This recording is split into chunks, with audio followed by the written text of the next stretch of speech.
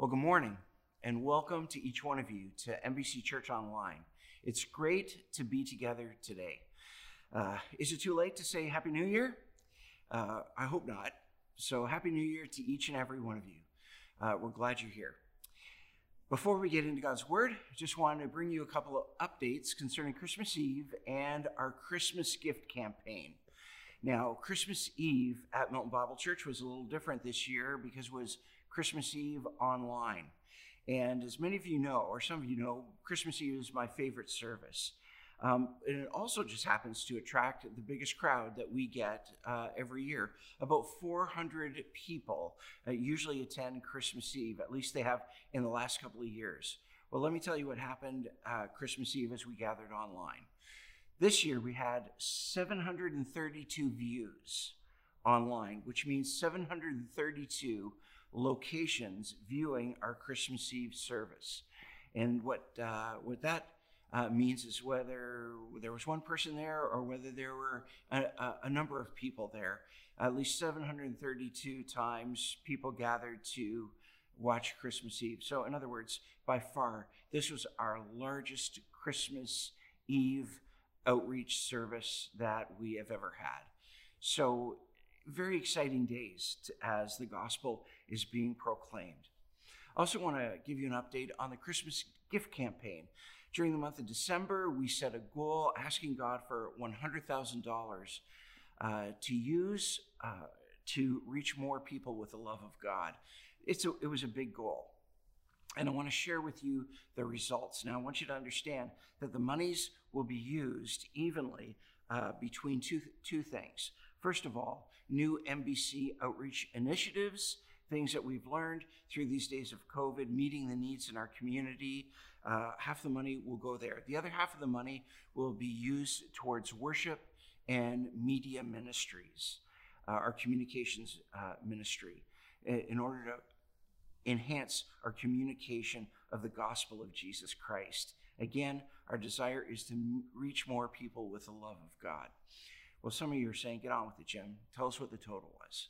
Well, the total for the Christmas gift campaign during the month of December was $97,551.54. That's an amazing result. We thank God for that. We thank God for you, God's people, and your generosity, overwhelming giving. That's by far our biggest gift campaign, that we have had at Christmas time. There's so much to praise God for.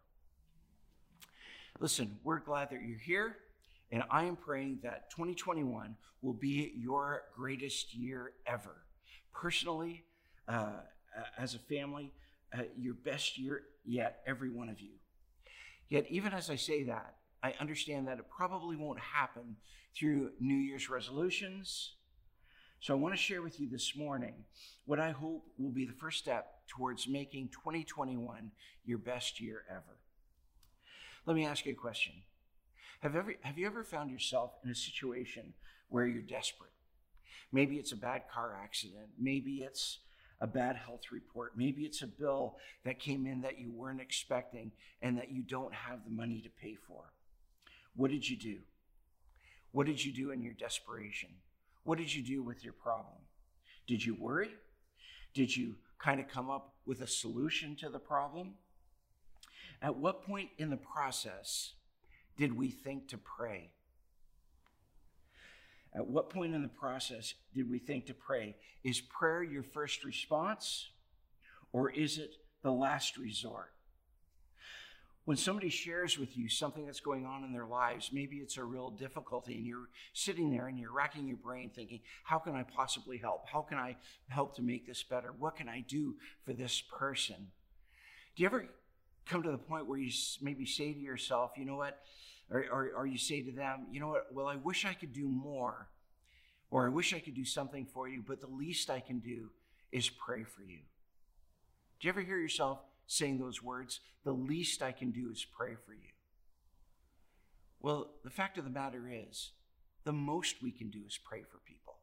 The best thing that we can do is pray for people. We can pray for people. Prayer must be our first response and not our last resort.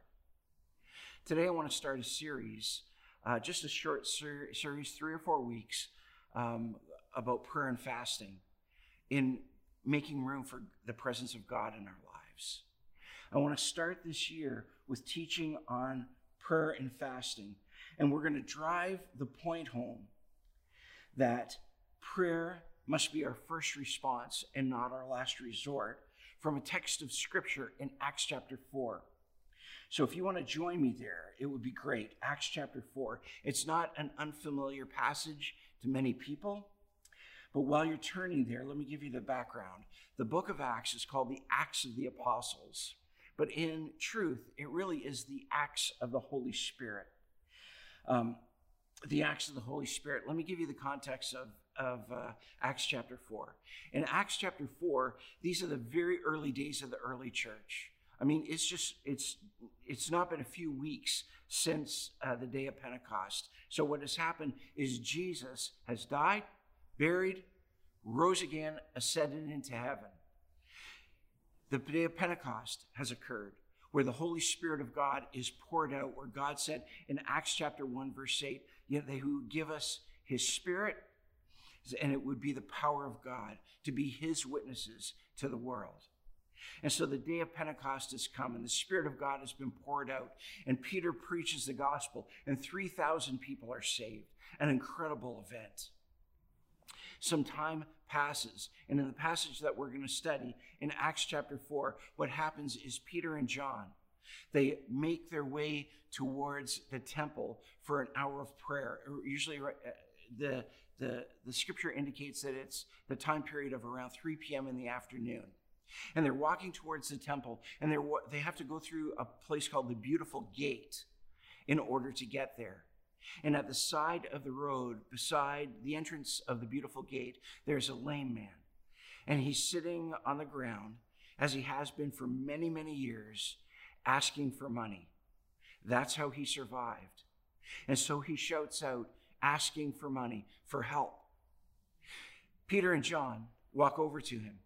They say to him, "Look at me." The man looks at them.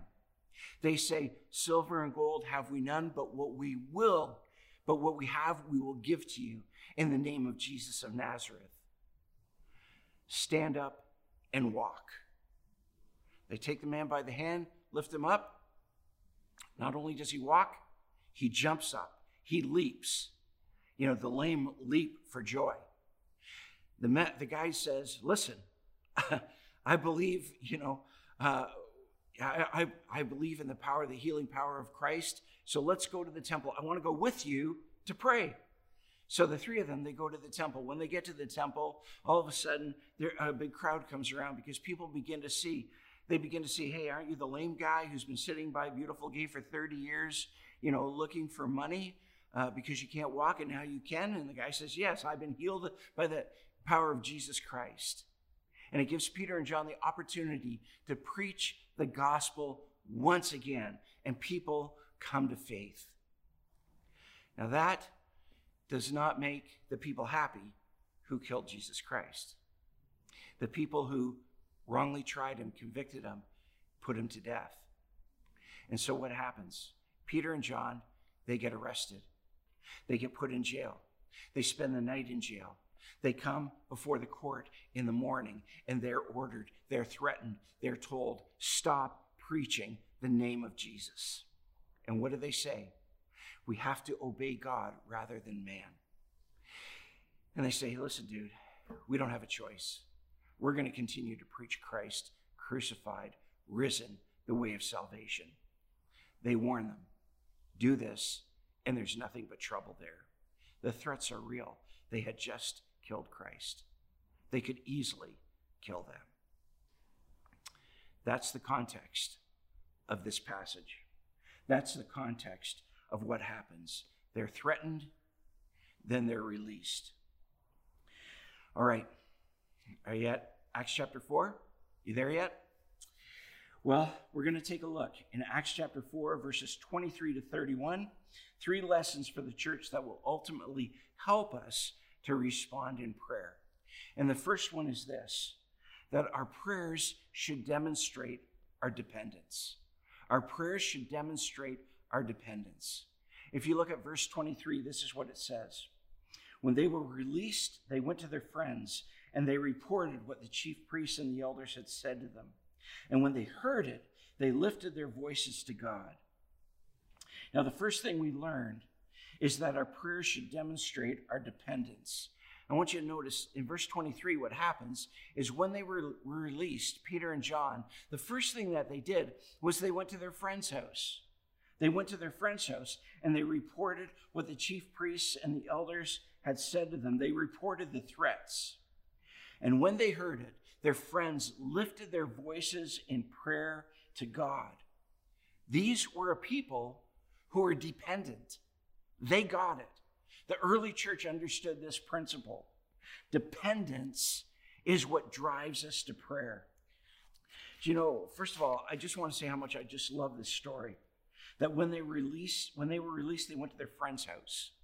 Do you know what? I'm a huge proponent of our Connect groups here at Milton Bible Church because I believe that every single person needs a group like this. That when we're in trouble, when we're in difficulty, when we're in dire straits, that we have a group of people who love us, who will go to bat for us, who will have our backs, who will gather and pray for us in our time of need. We all need that. You need that. And if you belong to a Connect group, sometimes you're ministered to, sometimes you do the ministry.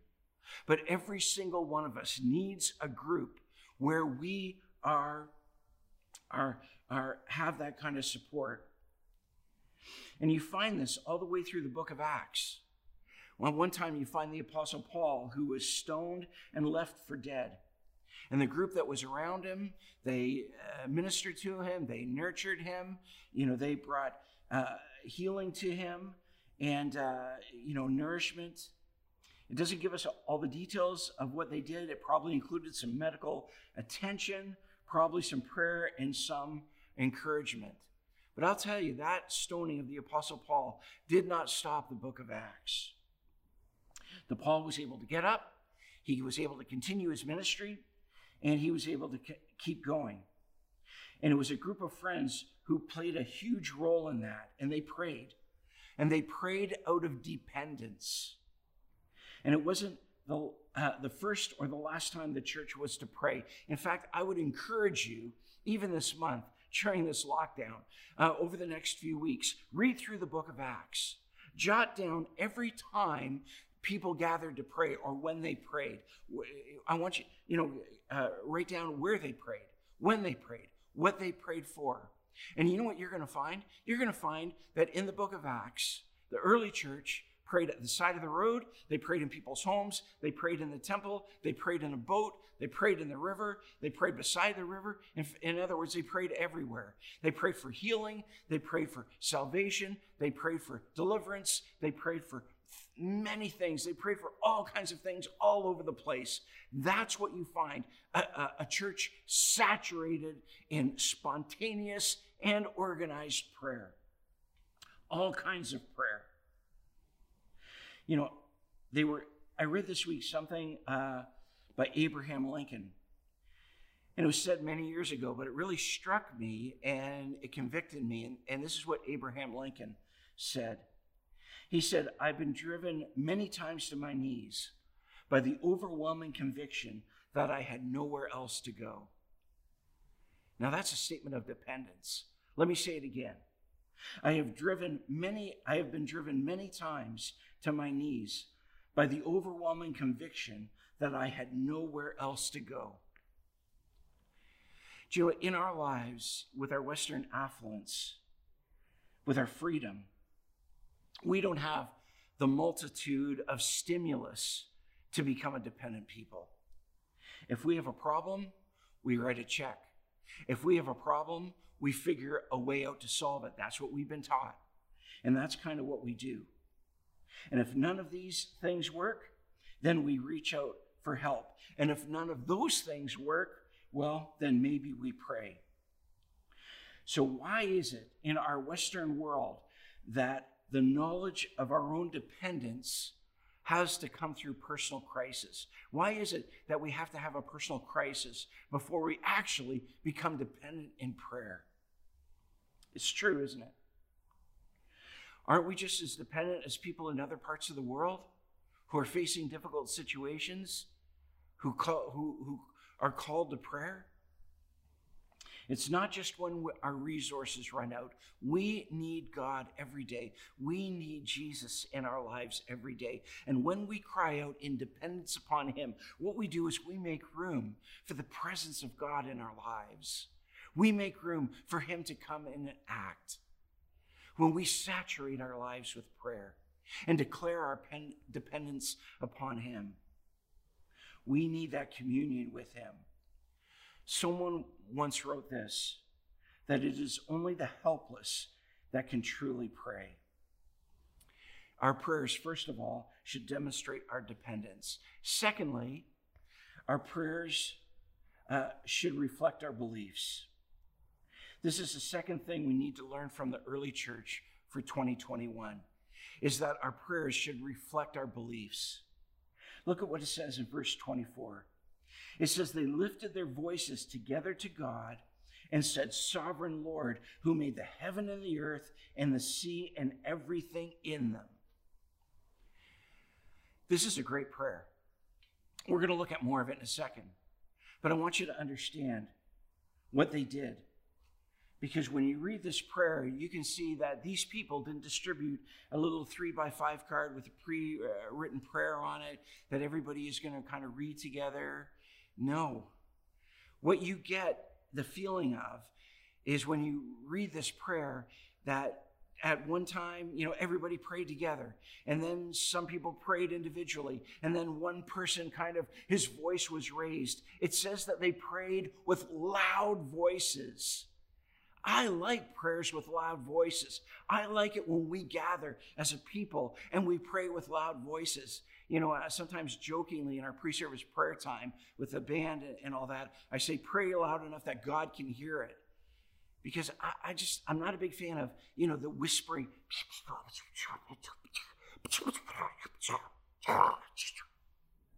I think we should pray enough, loud enough, that it declares our dependence upon him and it reflects our theology of what we believe about who God is.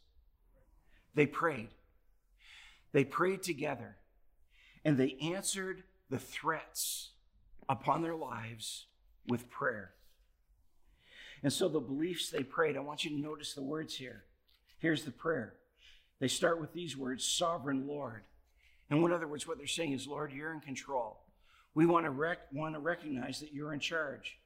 That these leaders, even these leaders who were threatening us, they submit to a sovereign Lord as well. We submit to you because we know that you're in charge of everything.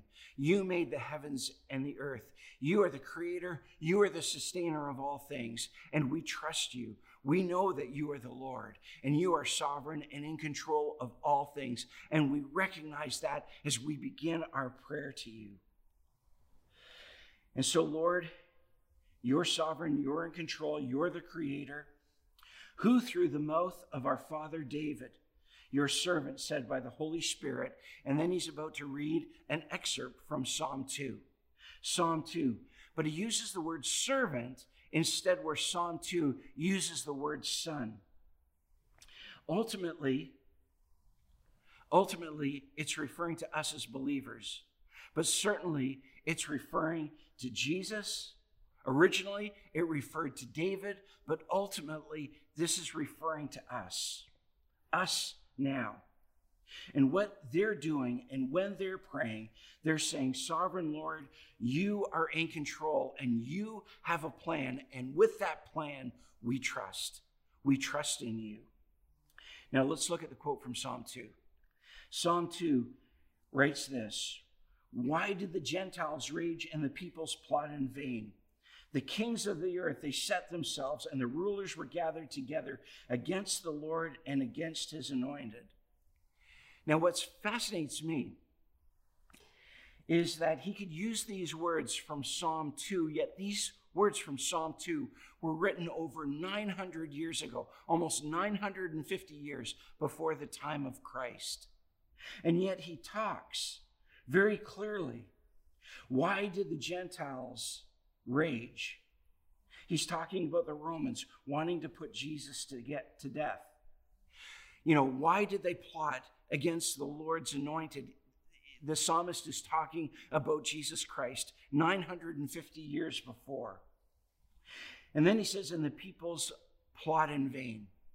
Perhaps this refers to Israel. Perhaps the Jewish rulers at the time. The kings of the earth. It mentions the kings of the earth. And certainly we know at the time of Christ, it was Herod Antipas, who was a tetrarch, the ruler over that region.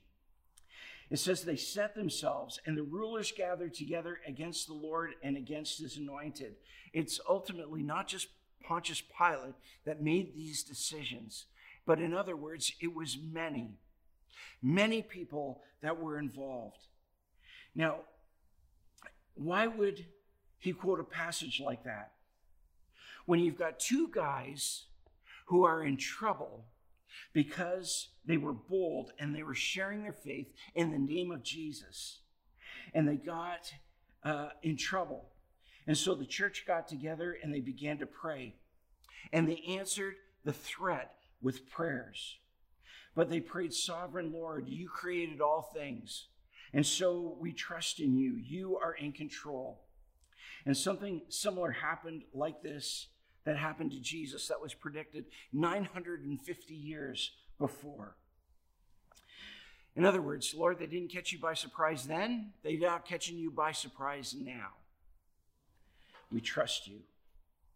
You see, it was that theology that shaped their prayers and is now going to shape their prayer request. So what did they pray for? What did they pray for? Let's take a look. Because the third thing we learn from this passage is our prayers expose our priorities.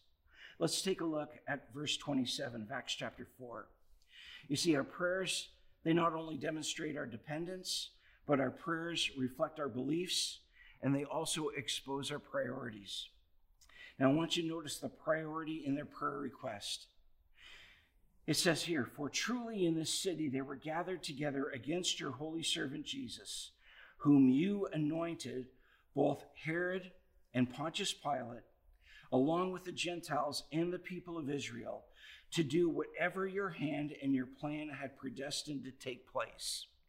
So what he's saying is, Sovereign Lord, you created all things. You placed all things under your control. And whether it was Pontius Pilate, whether it was Herod Antipas, whether it was the Roman rulers, whether it was the Pharisees and the scribes, all of these are all in your control. And all of these were a part of your plan that you executed for the salvation of mankind. So, Lord, in this situation, we trust you. We trust you. And this is what they prayed for. Here's the request. And now, Lord, look upon their threats and grant to your servants to continue to speak your word with all boldness.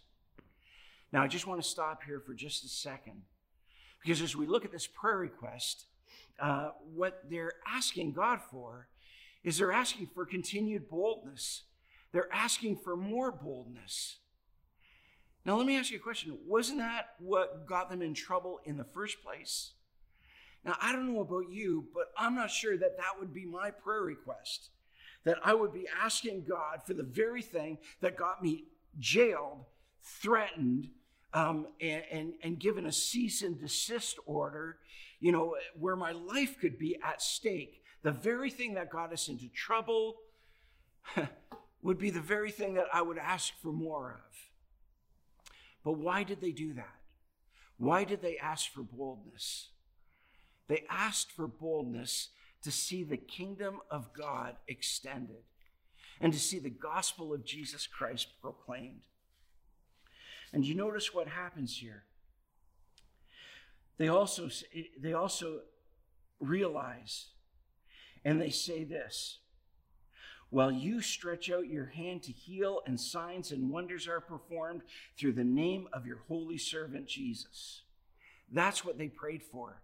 They prayed for boldness while they realized that God would work in a supernatural way. Absolutely incredible. And do you know what happened? Their prayer was answered. You go on and you read these words. And when they had prayed, the place in which they were gathered was shaken, and they were all filled with the Holy Spirit and continued to speak the word of God with boldness. Their prayers were answered. Do you know what? You may be a lot more spiritual than I am. But I think if I was one of those guys that spent the night in jail, was arrested, was charged, was told to stop, I might have a little different prayer. I might pray something like, Lord, you know those guys that want to stop your gospel from going forward? Lord, they're really in the way. Could you kind of take care of them? Really take care of them. Because, Lord, not only was I proclaiming your word and things were going great, but God, also we saw somebody healed and great fame was brought to the name of Jesus. So could you take care of that obstacle and get it out of the way? Because it's a real problem that's happening right now. But that's not what they prayed for. They prayed for boldness to continue to be bold, to do exactly the same thing that got them into trouble in the first place. Do you know what I learned from that? What I learned from that is that Christ's kingdom must be more important than my personal comfort. Christ's kingdom and Christ's work must be more important than my personal comfort. If I pray for my comfort over Christ's kingdom, then I am out of whack and I am out of step with the Holy Spirit and what he desires in my life. We're not on the same page. Christ's kingdom must be more important than my comfort. And that's what the Apostle Paul was able to write later on. He wrote this. He said, I pray that God, that Christ, would be magnified in my body, whether it be by life or by death. So how about you?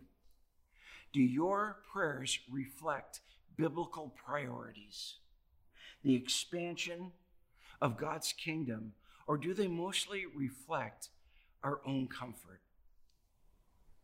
I love it when God said, God answered their prayer and gave them boldness. But before he did that, the building shook. Now, he didn't have to do that, did he? But he did that. Let me give you two cautions with regard to shaking buildings. Two cautions. First of all, if a building is shaking, get out of it. All right? Some free advice. Secondly, I don't think it's ever wrong to ask the Lord for a sign. I think it's wrong to demand a sign of God, but I don't think it's wrong to ask God for a design. You see, there are many who demand a sign and they say, God, I want you to do this, or I want you to do that. If you're real, you'll do this for me. It comes very close to presuming on God. And many people who use that as a normal practice kind of uses their proof text, a situation way back in the Old Testament where Gideon used a fleece to determine the will of God and what God would have him do before he would step into obedience. And you know what? I don't think that episode in the Old Testament is meant to be used as normative for everyday living and how we determine the will of God. You see, there may be times when we ask God for a sign, and God may lead us to ask him for a sign. But I think it's wrong if we demand it. I have to be honest with you. There are times over the years at Milton Bible Church that, where maybe it was my own spiritual dryness of the at the time, but, there were times when I would say, Lord, I just haven't seen you at work of late. I haven't seen you at work of late. And Lord, I'm just looking for a sign. I know you're here. I know you're at work, But Lord, I'm just looking for something to see that you're here, to see the kingdom of God go forward, and I'm just hungry for his presence. I'm hungry for knowing that, that he's there. And usually within a few hours or within a few days, God would deliver a sign. I remember a time not too long ago. Well, actually, it was just over 10 years ago. I could give you several examples, but this one just popped into my head right now. It was a sign where I just felt Milton Bible Church was not making the impact it could or it should in the community. And I just was praying, Lord, show us a sign. Show us something that we can do to bring healing, help, and hope to our community. Lord, I'm desperate to see that happen, to see your gospel go forward in meaningful, powerful ways. Well, it wasn't a week later before we had word of two ministries, one called Freedom Session that brings hope and healing to those with habits and addictions and those who are under a great burden of weight. And the other was Food for Life. Both of these ministries, within a week, I got phone calls and conversations. And within a few months, both of those ministries had begun. And God showed up in a very powerful way by his Holy Spirit. And you know what? As the Lord did that, that to me was the building shaking. That to me was the building shaking. It was God saying, listen, I'm at work. Don't demand it. You can ask for it, but don't demand it. And let me just say this. When God gives you a sign, don't deny it either. Don't deny it either. Sometimes things would happen in the past, in the early days, me being a pastor, and it would be incredible. It would be fantastic. It would be amazing. And I would say, well, that was just kind of happened because God couldn't have done that because, frankly, that didn't fit into my theology of what God can do. And I remember one time, as we began to move in the things of the Spirit, and a woman came forward for prayer, and I just, with someone else, I just at the front of the church, began to pray for her, just had my hand upon her shoulder, and boom, she hit the ground, started shaking, filled with the Holy Spirit. And I began to say, hey, God, I'm a Baptist. This doesn't happen here. This isn't the way it's supposed to be. But as that person, spent that time with God, doing some floor time, so to speak, got up, filled with the Holy Spirit, changed life. I've learned not to put God in a box. I've learned that God can do whatever God wants to do whenever he wants to do it. God has a way of changing our thinking and getting us out of the box. Okay, now in the last 45 minutes, let me pull our thoughts together. All right, just kidding. 2021, let's make it our best. 2021, let's make it the best year that we have ever had. But it's not going to happen by working harder.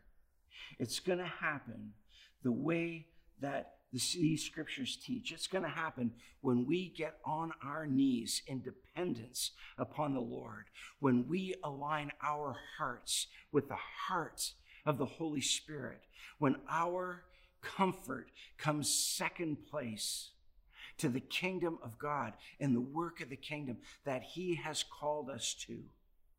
When we hit our knees in prayer together as a people, that's how we have the best, greatest 2021 we've ever had. So I would encourage you, as this year begins, I would encourage you to make prayer a priority. I would encourage you to make prayer your first response and not your last resort. I would encourage you to get involved in a connect group, to find a community of people. And right now, even if it's online, to get involved. Even this coming Wednesday, we are going to pray together as a church for things that God is calling us into, leading us into. And it would be great to have as many people as possible at that Wednesday night prayer meeting on Zoom. You're going to get an email about that shortly. But let me invite you to that. Let me invite you into the greatest year that we have ever had. And it is going to happen through the priority of prayer. Next week, I'm going to talk about fasting. Week number 3, I'm going to talk about prayer and fasting. Because I want you to have the best year that you have ever had for the glory of God and for the thrill of your soul. So let's get into it. Let's get into God's word. Let's get into serving. Let's get into community. Let's get into connecting.